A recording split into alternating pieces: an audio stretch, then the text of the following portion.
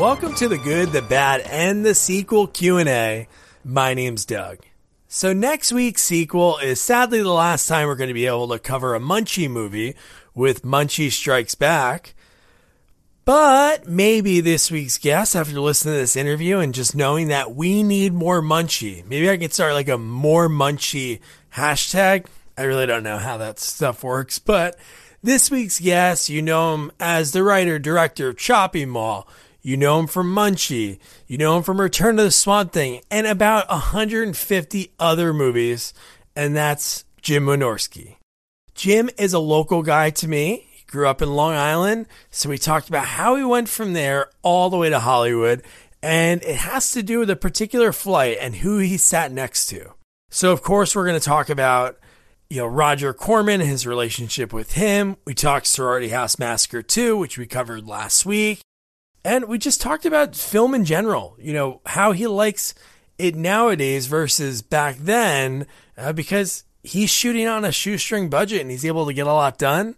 I love just talking film with the guy because all in all, the guy is just a movie maker, and that's what he does. And he's doing something right now with former guest Lisa London. It's a movie about Bigfoot. It's a comedy. It's going to be out soon. So I'll make sure that I put those links in the notes as soon as it comes out. And I'll be sharing on all our social media at Sequels Only. So before I start this week's interview, don't forget, watch Munchie Strikes Back. It's free on Amazon Prime.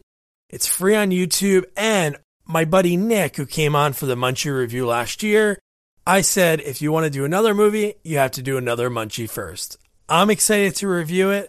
And I'm excited for you to listen to this interview with, he's legendary, Jim Wynorski.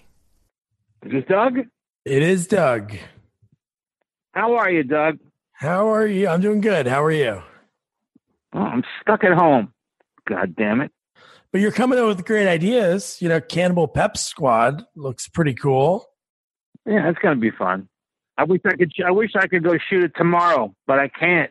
Lisa London's great. I interviewed her a couple months back. She was such a sweetheart. Yeah, well, she really looked good in hot. Yeah, you remember that? And I think she's kind of maintained it over the years, so that's good.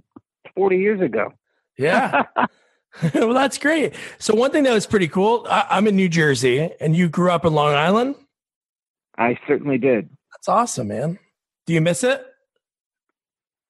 Sometimes, I have a lot of memories from there, and but memories are nice, and I haven't no one there left to go see. Okay. It's just it would be nice to go back in time, but certainly not just go back there. Yeah, no. It's very expensive to live on Long Island. Yeah, no, it is. No, that's true. But it's expensive to live out where you're at, right? Well, a little bit. Yeah. Well, that's cool. So one thing I thought was really cool was one of the personal quotes on your IMDb, which I never even noticed on here before, but the one that says, I try to make things I'll enjoy seeing because I'm going to watch these pictures for years to come, and I don't want to be embarrassed. I've only done a couple movies that I can recall that I'd rather not ever see again.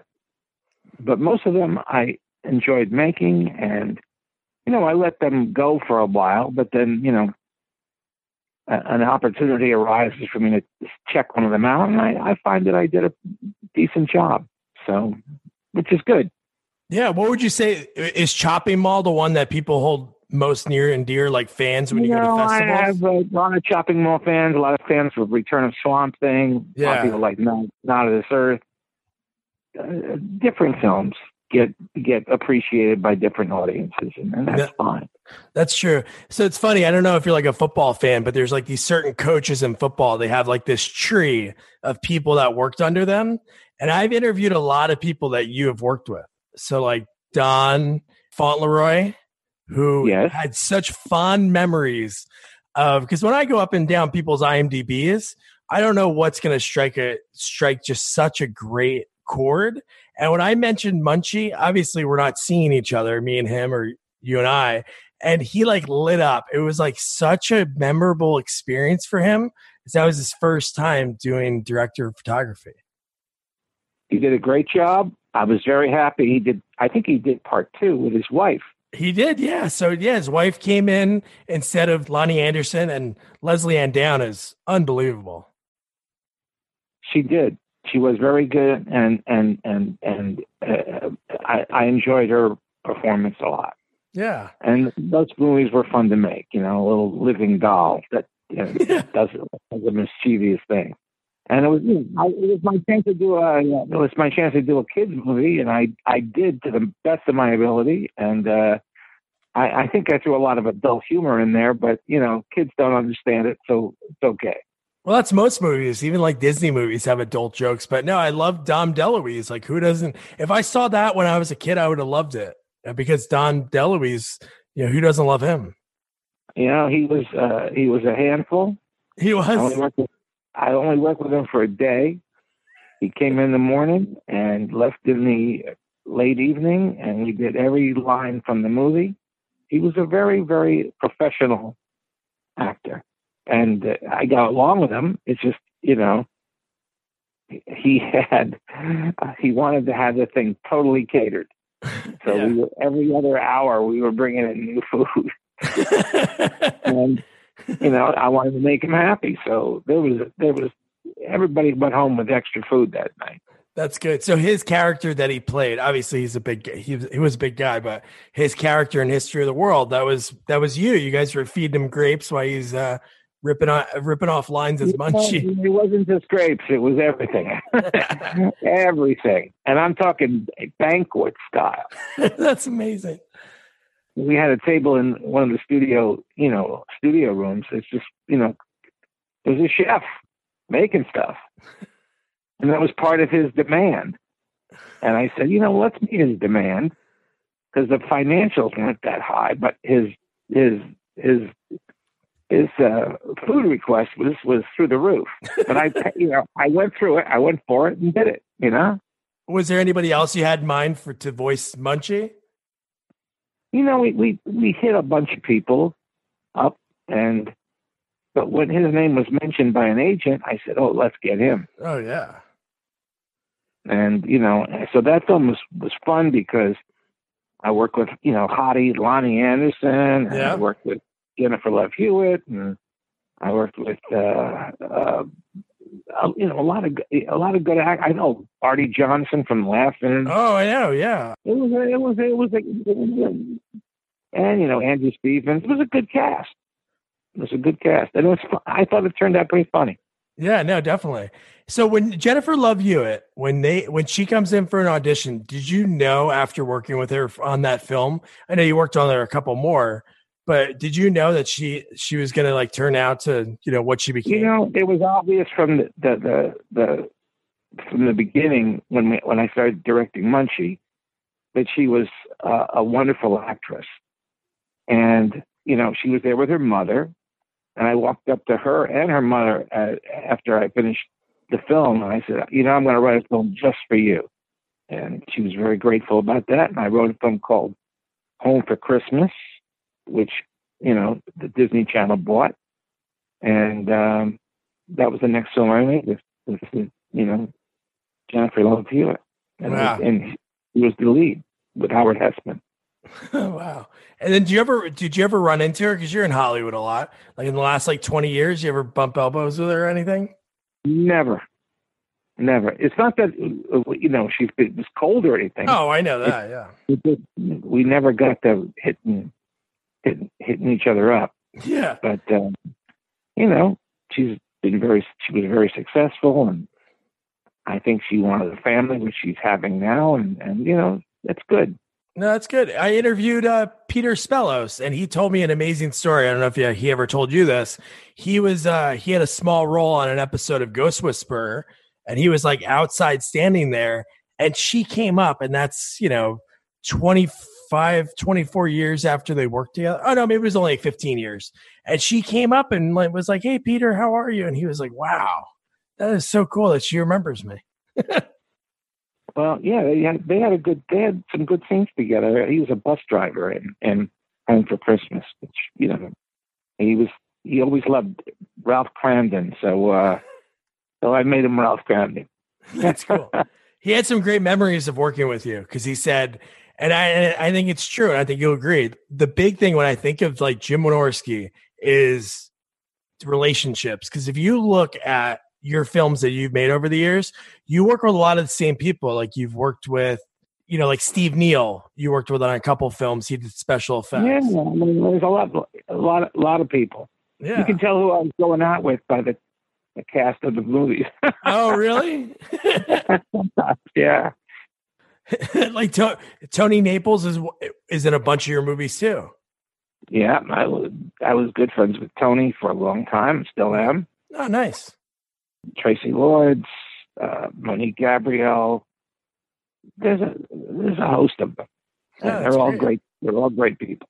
And that gives you the ability to be able to shoot a film, in quicker time. Not like you're speeding, but you don't have to do as many takes because you have people that what they're going to do almost before they do it. Exactly. And who will show up on time. Yes. And know their line. And they can be sexy as all get out, but if I'm sitting there waiting for them to remember a line or two, they go nuts. Because I'm on a short leash in terms of time. Yeah. What's the shortest you ever shot a film, time wise? 2 days. 2 days. Wow. 2 days, and made a lot of money. I bet. Yeah. I did a thing called the Bear Winch Project. Oh yeah. And it was $10,000, and I just wanted to do a Blair Witch type parody. Yeah. And I only had $10,000 to spend total. And so my buddy Chuck Serino and I hired some chicks. We put them in a van on Friday. Or was it Thursday? I don't know, something like that. And we drove up to a local resort area, and we shot all day, all night, and all day the next day. Then drove back home, went over to Julie Strain's and kept shooting, and we were done in 2 days. Wow! It was the most amazing 2 days ever. And the film, Showtime bought it, and I think that we made 4 sequels. So it was an interesting thing. Definitely. As a teenager at that time, I thank you because I saw a lot of those on Showtime. Yeah, I lived on the late night Showtime and cinema. How did that start? Was that the first one that you did of those kind of films? 1999. Yeah, that was probably the first I did. Yeah. How did that come up to you? You had the idea out of nowhere, like, hey, Blair Witch. Yeah, was out, I think, in 1998 or early 99, and I said, I got to do a rip of this, and I didn't have a lot of money, so I called 5 ladies I knew very well that could do a lot of improv, and I put them in a van. Put him in a van, drove up to the Poconos, not Poconos. Where did I drive to? I drove to Gorman, California, which is Mount Pinos area. And we got out and we ad-libbed the whole thing. Oh, wow. In 2 days, there's no script. I just basically said, this is what happens in this scene. That's awesome. This is what happens in this scene. And we did it. That's how we got away with 2 days. Oh, my God. And, if the scene wasn't working, I said, okay, just stop. Let's go back and do it again. Yeah. And we got a lot done in 2 days. Yeah. I think it was an 80-minute movie in 2 days. Quite fun. That's phenomenal. Now, one thing I have to ask you. So when you were on the airplane way back when, I don't know exactly what year it was, and how did it come up, the person that you're sitting next to, that they knew Roger Corman? Were you just talking film and you say, hey, I love this guy, Roger? No, it was pure coincidence. Wow. But if I hadn't been on that flight and I hadn't been in first class, everything would have been different. You'd be on Long Island. Well, I'd be somewhere else, but I'll tell you, because I still would have fought fought for a career in the movies, but I just happened to be in the right moment at the right time. And, I wouldn't have been there had I not been fired from I had a nice job with 20th Century Fox. Oh, no way. And I was in Georgia. And I was location manager for a new Fox TV series called Breaking Away. That was based on the movie. And coincidentally, with my arrival there, someone started making obscene phone calls to all sorority houses. And although they had no reason to, suspect me, I was the first person there, and Fox said, just get rid of the guy. Ugh. And the producer, who, was a good guy, his name was Herbert B. Leonard, and he had produced, old TV shows like Rig 1010 and Route 66. He knew I wasn't guilty, but he was being forced to do it. So he gave me some severance pay and put me on a plane back to L.A. first class. And because I was on that first class flight, that's how I met this woman. Wow. Who knew Roger Corman. So in a way, it all worked out. I thought my career was over. Yeah. He said, don't worry, I won't tell anybody. No one needs to know. And I said, good, because I didn't do it. Yeah. And I didn't do it. So, but, that's the movie business, my friend. No, and then I think that's a lot of people I talk to, even like I know you worked with William Sadler, and he had a moment like that too. He auditioned for Tales from the Crypt, and when he walked in, he thought he was auditioning for like a main role on the pilot episode, and it was for like a little bit role. So out of nowhere, he was done reading it, and he went to the lady that was the casting director, and he's like, you know what? Can I read for the role of the executioner?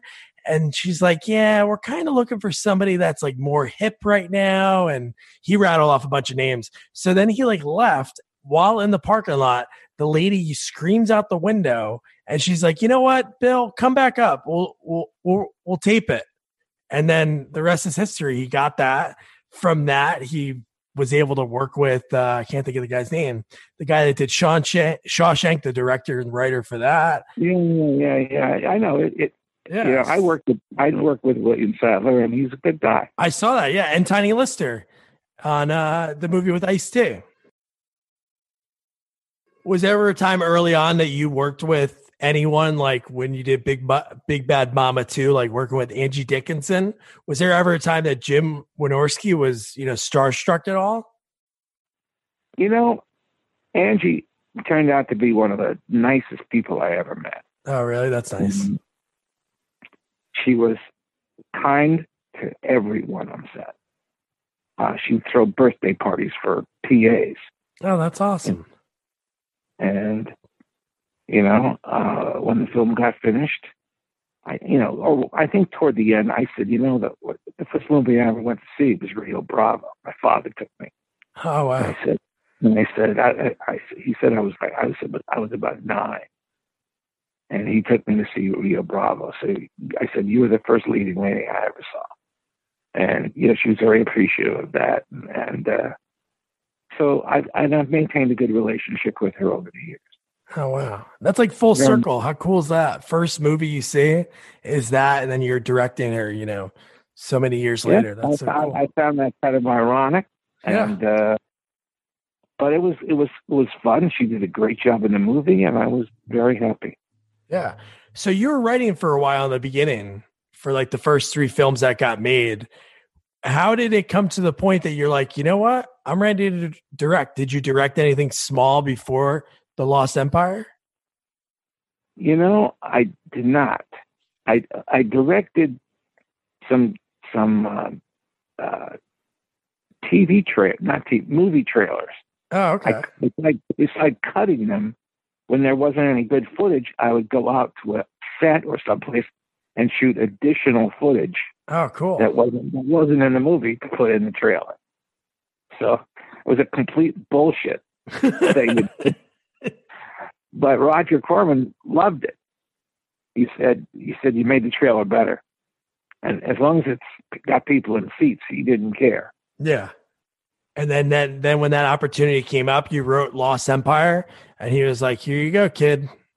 Well, it wasn't Roger. It was a guy named Henry Plitt who owned Plitt Theaters, and he needed a tax loss or something like that. So he gave me my first chance. That's why.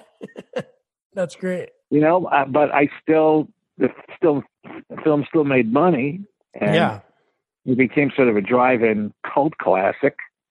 And so as soon as that got done, Julie Corman, Roger's wife, hired me to write and direct Chopping Mall.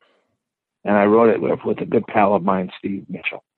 Wow. How did you get inspired for that, for it to be robots? Because from what I was reading, they basically said like, oh, an intruder to the mall. But how did you think of robots? Vestron said they wanted a movie about a killer in the mall. That's all he said.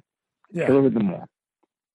So Steve and I did not want to write a guy with a knife running around the mall, because I believe there was already a movie called Phantom of the Mall out at the time. So I may be wrong with my dates here because it's so long ago, but I think Phantom of the Mall was before Chopping Mall. But anyway, to get the answer to your story, when I was a kid, I saw this movie on local TV in New York called GOG, G-O-G. And it was an Ivan Tors sci-fi movie about an underground complex that went down 7 levels, and it was completely controlled by a computer. And some Russian spies in a spaceship in orbit above this complex starts getting control of the computer and starts killing off people. Wow. And in this complex are 2 robots called Gog and Magog, after the Greek tragedy. And there are these 2 robots that shoot flames and kill people because they've been reprogrammed to go out and kill people. And so Steve and I said, well, let's take that premise. Let's say that there's security robots. And instead of going down 7 levels, we went up, 3 levels. Yeah. In a shopping mall and set them loose. And we messed up the computer, so they were on a killing spree. And that's how Chopping Mall became what it is. I mean, we were accused of ripping off a movie called Trapped, about some people trapped in a mall with some guard dogs. But that wasn't really our inspiration. I don't even see how it's the same thing just because you swap out dogs for a lot of mall movies. Then I don't know how people can even do that. I saw Trapped once, but it didn't inspire me. Yeah. I'd like to see it again. I don't know if it's available, but James Brolin, I think, is in it, and he's trapped inside the mall with some people, and the guard dogs are finding ways to get to them. So in effect, it does have a kind of a Chopping Mall significance. Yeah, sort of, yeah. But my inspiration was Dog. That's awesome. That's cool. Thank you for that. So, No problem. so one thing that we do when I mostly interview people, like, honestly, I love talking to people about film. So even if they're not in a sequel, I'll still talk to them. But we basically talk about like movie sequels, and you've worked with a lot of them. You've done a lot of movie sequels. Mm-hmm. Well, what's your take on them, especially if you don't do anything with the first one? So like when you work on like Deathstalker 2 and my Deathstalker has nothing to do with the first one at all. Oh, so it's standalone, really? It just uses that name? The only thing it has in common with the first one is the title. Oh, okay. That's it. Deathstalker 1 and Deathstalker 2 are 2 completely different, 180-degree animals.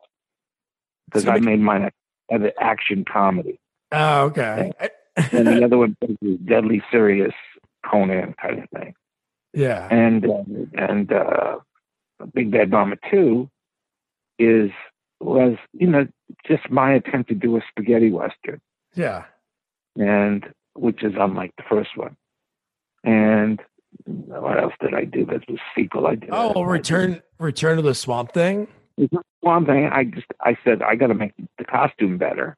Yeah. And I got to play up the humor a little bit more, and which I did.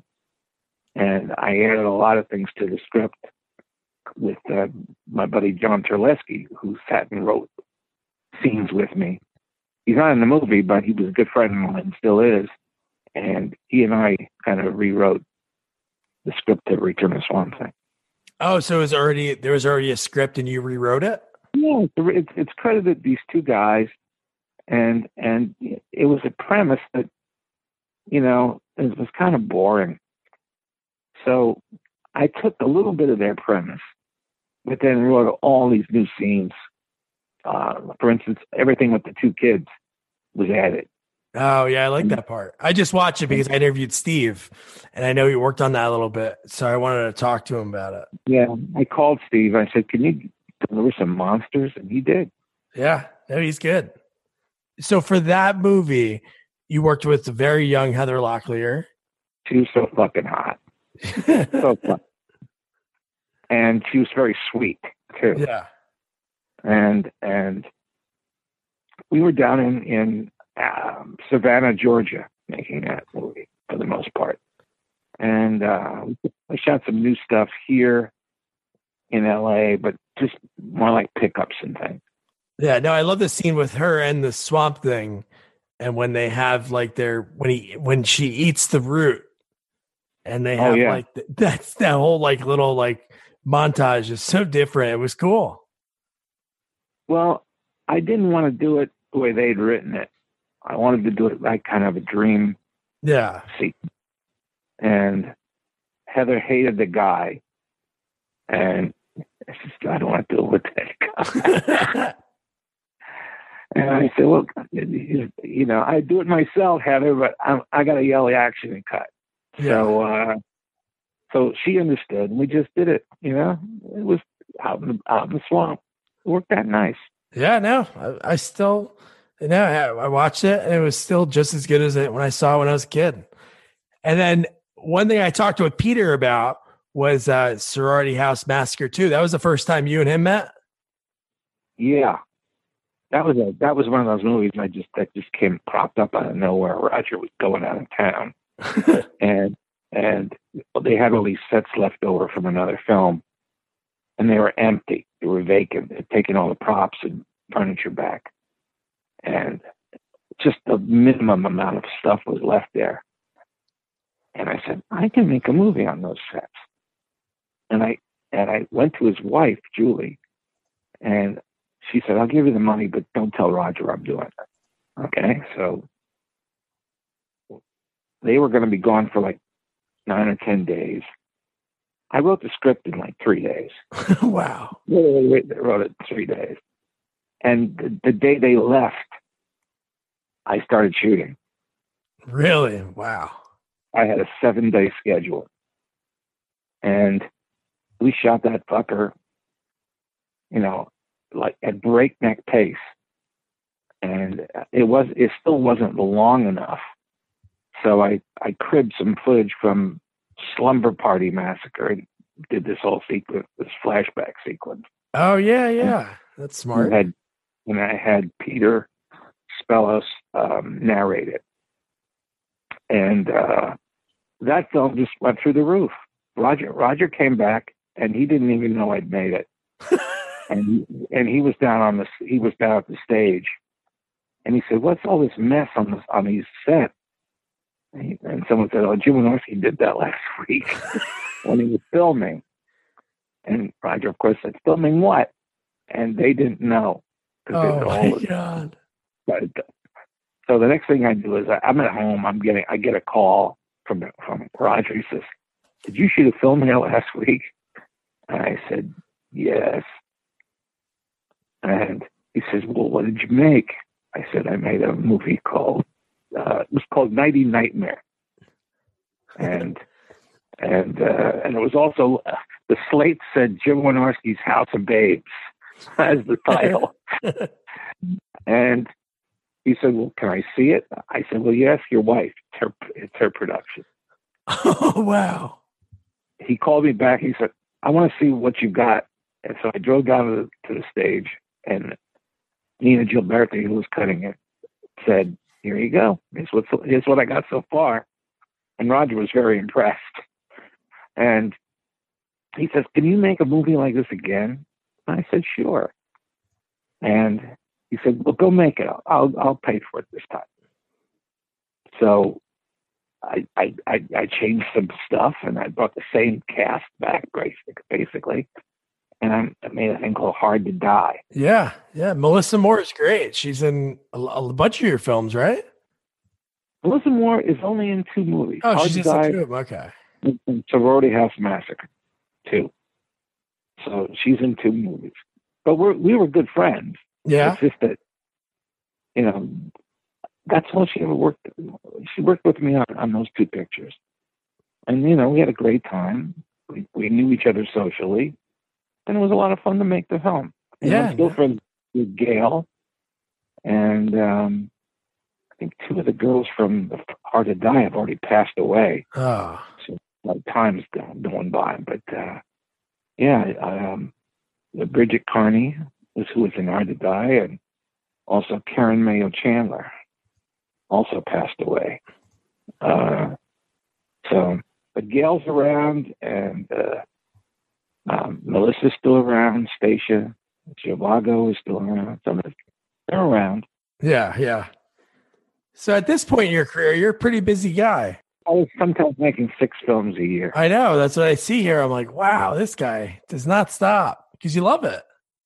I was enjoying myself too. I was cranking them out. And this is the point. This is what I wanted to ask you, because obviously now I know that Death Stalker is really a standalone film, just has the same name. But so it has here House 4.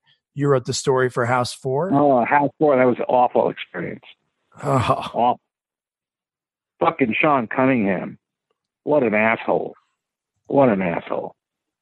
He didn't know anything about filmmaking. Just watching that movie, it's cringeworthy. I wrote a really good script with my buddy R.J. Robertson, and we gave him this really good script, and they turned it around and turned it into a mess. Ugh. And they tried to take my name off it. So I had to sue the bastard and go to arbitration at the Writers Guild. I made him put my name back on the film just because I wanted to piss him off. Yeah, and you want to make sure you get paid. Other times I've written anonymously and said, I'll just put it out, okay? But this guy was such a dickhead that I made him take me. I made him go to arbitration. Yeah, and I won. That's awesome. So with that, did they come to you? Did a studio say, hey, we're looking for scripts for House 4? Yeah. And they came to me and said, would you like to, write and direct House 4? Yeah. I said, sure. So I ended up not directing it. They hired this guy, Louis Abernathy, who was a dick. and he totally fucked up the movie. So, but anyway, it's a credit. Yeah. No, I would love to have seen your version of it. I still get residuals, so that's all that matters. Yeah. No, one movie that I don't know how much your script was different, but Beastmaster 2, because I was such a fan of Beastmaster. Did your version of the script have him traveling to 1990s Los Angeles too? Listen to this. So yeah, they asked me for a sequel to Beastmaster. Yeah. And I said, I don't want to do the same thing again. So I came up with it that if there was a dimensional porthole between the Beastmaster's world and ours, okay? And we wrote the script, R.J. Robertson and I. And the director, Sylvia Tabbitt, was so thick-headed, he did not understand a dimensional porthole. He thought it was time travel between, and so that's why the subheading for Beastmaster 2 is Through the Portal of Time. Yeah, and it's not a time portal. It's a dimensional portal. Yeah. But he didn't understand that. And there was another case where they tried to take my name off. I wonder why they do it, just to save money. Is that what it is? Really? Yes, somewhat. But I took them to arbitration. I sued them instantly. And Republic Pictures picked it up. And Republic Pictures would only sign on the dotted line if there was no encumbrances on the movie. Oh, nice. So I immediately sued them. And I had to go to another arbitration meeting. I bilked them out of a lot more than they would have had to pay if they just had paid me and given me the credit. That's great. So again, we talked, you did 6 films some years. So what about the transition, like filmmaking nowadays versus when you started?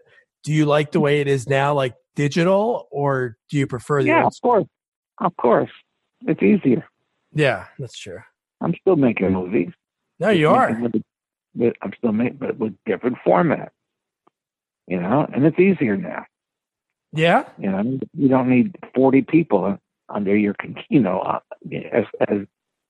filmmakers. You can do it with 10 or less sometimes. So you could save money, be able to get it done faster? Yeah. Yeah. Exactly. A couple of movies. One that I checked out over the weekend was Piranaconda. And I enjoyed that movie. You did a lot for sci-fi. Piranaconda. That was a good one. That was in Hawaii. Yeah. Michael Madsen. That guy's top notch. I've done 4 films with Mike. He's a great guy. Yeah. That's awesome. No nonsense. Goes out drinking with you, has a good time. That's what you need. So, yeah, I forgot Piranaconda was like in Hawaii for the most part. I don't remember. I think Rib Hillis is in that film. And yeah, he's great in it. And Terry Ivins, she was like a big soap star. Yeah, they were both very nice. And I've worked with Rib a number of times and Terry once. And I had a good time there, especially in Hawaii. How can you not have a good time? Yeah. So, Jim, this has been great. One thing I got to ask you, because you've done so many different types of genres, do you like one particularly more than the other, or do you love being able to every so often switch it up? Well, I like doing. If I did every film was a horror film, I'd be bored. So if every film was, since I've done westerns, I've done action thrillers, I've done monsters, I've done vampires, I've done almost every genre, except World War II or something like that. But I've done a lot of genres. Military, I've done everything, and I enjoy it because it's fun, and you get to meet some good actors. Sometimes you meet some of your heroes from when you were a kid, and other times you meet the hottest chicks in the world. And most times for me, you're getting to meet hot chicks. So there's nothing really bad about it. No, that doesn't sound bad at all. At all. That's so true. No, because you did a bunch of family films in the last few years. I have a daughter. She's not really to the point that she's going to comprehend it. We're watching like Sesame Street and stuff, but I thought that was pretty cool. Doggone Christmas, Doggone Hollywood, Nessie and Me. I did that for a reason, man. That's because the action films were not selling. Oh, okay. And horrors were hard to get off the ground because there was so much competition. But what there's no competition for hardly is family movies. So I said, okay, I can do family movies. And, that's why the last, 5 or 6 or 7 I've done have all been, G-rated family movies. Because that's what's selling, That's what you got to do. You have to make what people want. And, new filmmakers say, well, I got to make a horror film. That's what I've always wanted to do. Well, look at what the market is like right now. That's true. Yeah. Not really, queued up for horror, but I will give you, and any potential filmmakers out there should start thinking about making a movie that will be ready right after this coronavirus disappears, because Hollywood will not gear up until 2021. Really? Even if they went back to work tomorrow, which they're not, it's going to take a while to write scripts and get stuff okayed. There won't be any fall TV season this year. It's going to be a whole different ballgame. Yeah, I had this idea, and I know there's a ton of red tape, and that's probably why they can't do it. But wouldn't it be really cool if they took like old pilots that are just sitting in the vault that never saw like the public eye and just like throw them on TV? And I think that'd be so cool. Well, they won't do that because they need, if it's a success. Oh, I know. Yeah. They'll want another one. No, I know. And they usually, throw those pilots into the mix in the summertime during reruns. But if someone were to make a movie now about something that's interesting, the next thing up would be to make it quickly after the coronavirus disappears, or at least goes away for the most part. Yeah. And then you'll have a movie that you can sell before any of the big boys have their pants buckled up. No, that's true. And is that what that's what your plan is? As soon as they give you the okay, you're out the door? That's what my plan is. That's awesome. You have it all written and everything? I've written 2 of them already. Oh, wow. And one was already in progress, but now there's another one I'm writing, and I'm going to get them in production the moment it's safe to get people together. And then I'm going to edit them and get them out. And there'll be no competition. Smart. You're a smart guy. I'm doing a family movie, and I'm doing a kind of a sexy horror comedy, which is Cannibal Pep Squad. Yeah. Right no, now. That's awesome, man. Hey, one thing I never talked to you about, and before I let you go, I got to ask, Screwballs. That was like a movie that my dad showed me when I was like, way too young. And good for him. Great movie, man. And I love the poster. I'm reading right now. You designed that poster? I stole it. Okay, let me tell you where I stole it from. They can't sue me. It's been too long. I needed a poster that was iconic in nature. And if you remember the Screwballs poster, it's a girl running away. You don't see her face. Yeah. And it's a guy running after her, and you don't see his face. You just see his arms and maybe his knees stretched out. And he's got a hold of her bra and stretching, as I recall. Yeah. And I took that image from a old Mad magazine. Oh, I love those. In the original pages of Mad in the 80s, they used to have a masthead with all these little tiny illustrations in the masthead. All these, it wasn't any bigger than a postage stamp, maybe smaller. Yeah. But the whole masthead was this big size of a page. And in the border lines of it, there were all these little illustrations. Well, one day I was just reading one of my Mad magazines, and I looked at it, and I said, that's a great image. I can take that. And I stole it almost directly from the pages of Mad magazine. And no one's ever caught me, but it was a great little piece of art, and I thank Alfred E. Newman for the inspiration. Yeah. Iconic. Like you said, iconic poster. That was in every video fucking store from here to Timbuktu. Yeah. Okay. In the 80s. You couldn't escape that in every video store. And the movie was fun because it was a great way to, kids could see some nudity for nothing. Oh yeah. Just for the price of $1 rental, so. That's what those movies were. And they were funny. They had good, funny characters. No, definitely. I remember I wrote it with Linda Shane from Humanoids from the Deep. And we exec produced it up in Canada. Oh, nice. That's awesome, man. Well, thank you for all the stories and the memories. It was a blast. And I love how interactive you are with people on your Facebook. I think that's really cool. Fans love you, man. Well, I wish you and your listeners all the health in the world. I hope you all stay safe, and I hope you get out from under all this nonsense in short order. Okay? And Doug, I thank you for the questions, and it was a pleasure talking with you. Man, the stories Jim had to tell about like Dom DeLuise, and how about Screwballs? How amazing is that? He admitted to it. He thanked Alfred E. Newman all these years later for that poster. Jim, thank you. I really appreciate you taking the time. I had an absolute blast just finding out, really the nuts and bolts to the robots in Chopping Mall. So don't forget your homework. Watch Munchie Strikes Back, Amazon Prime. Most of America has it. I think it comes with being an American citizen now.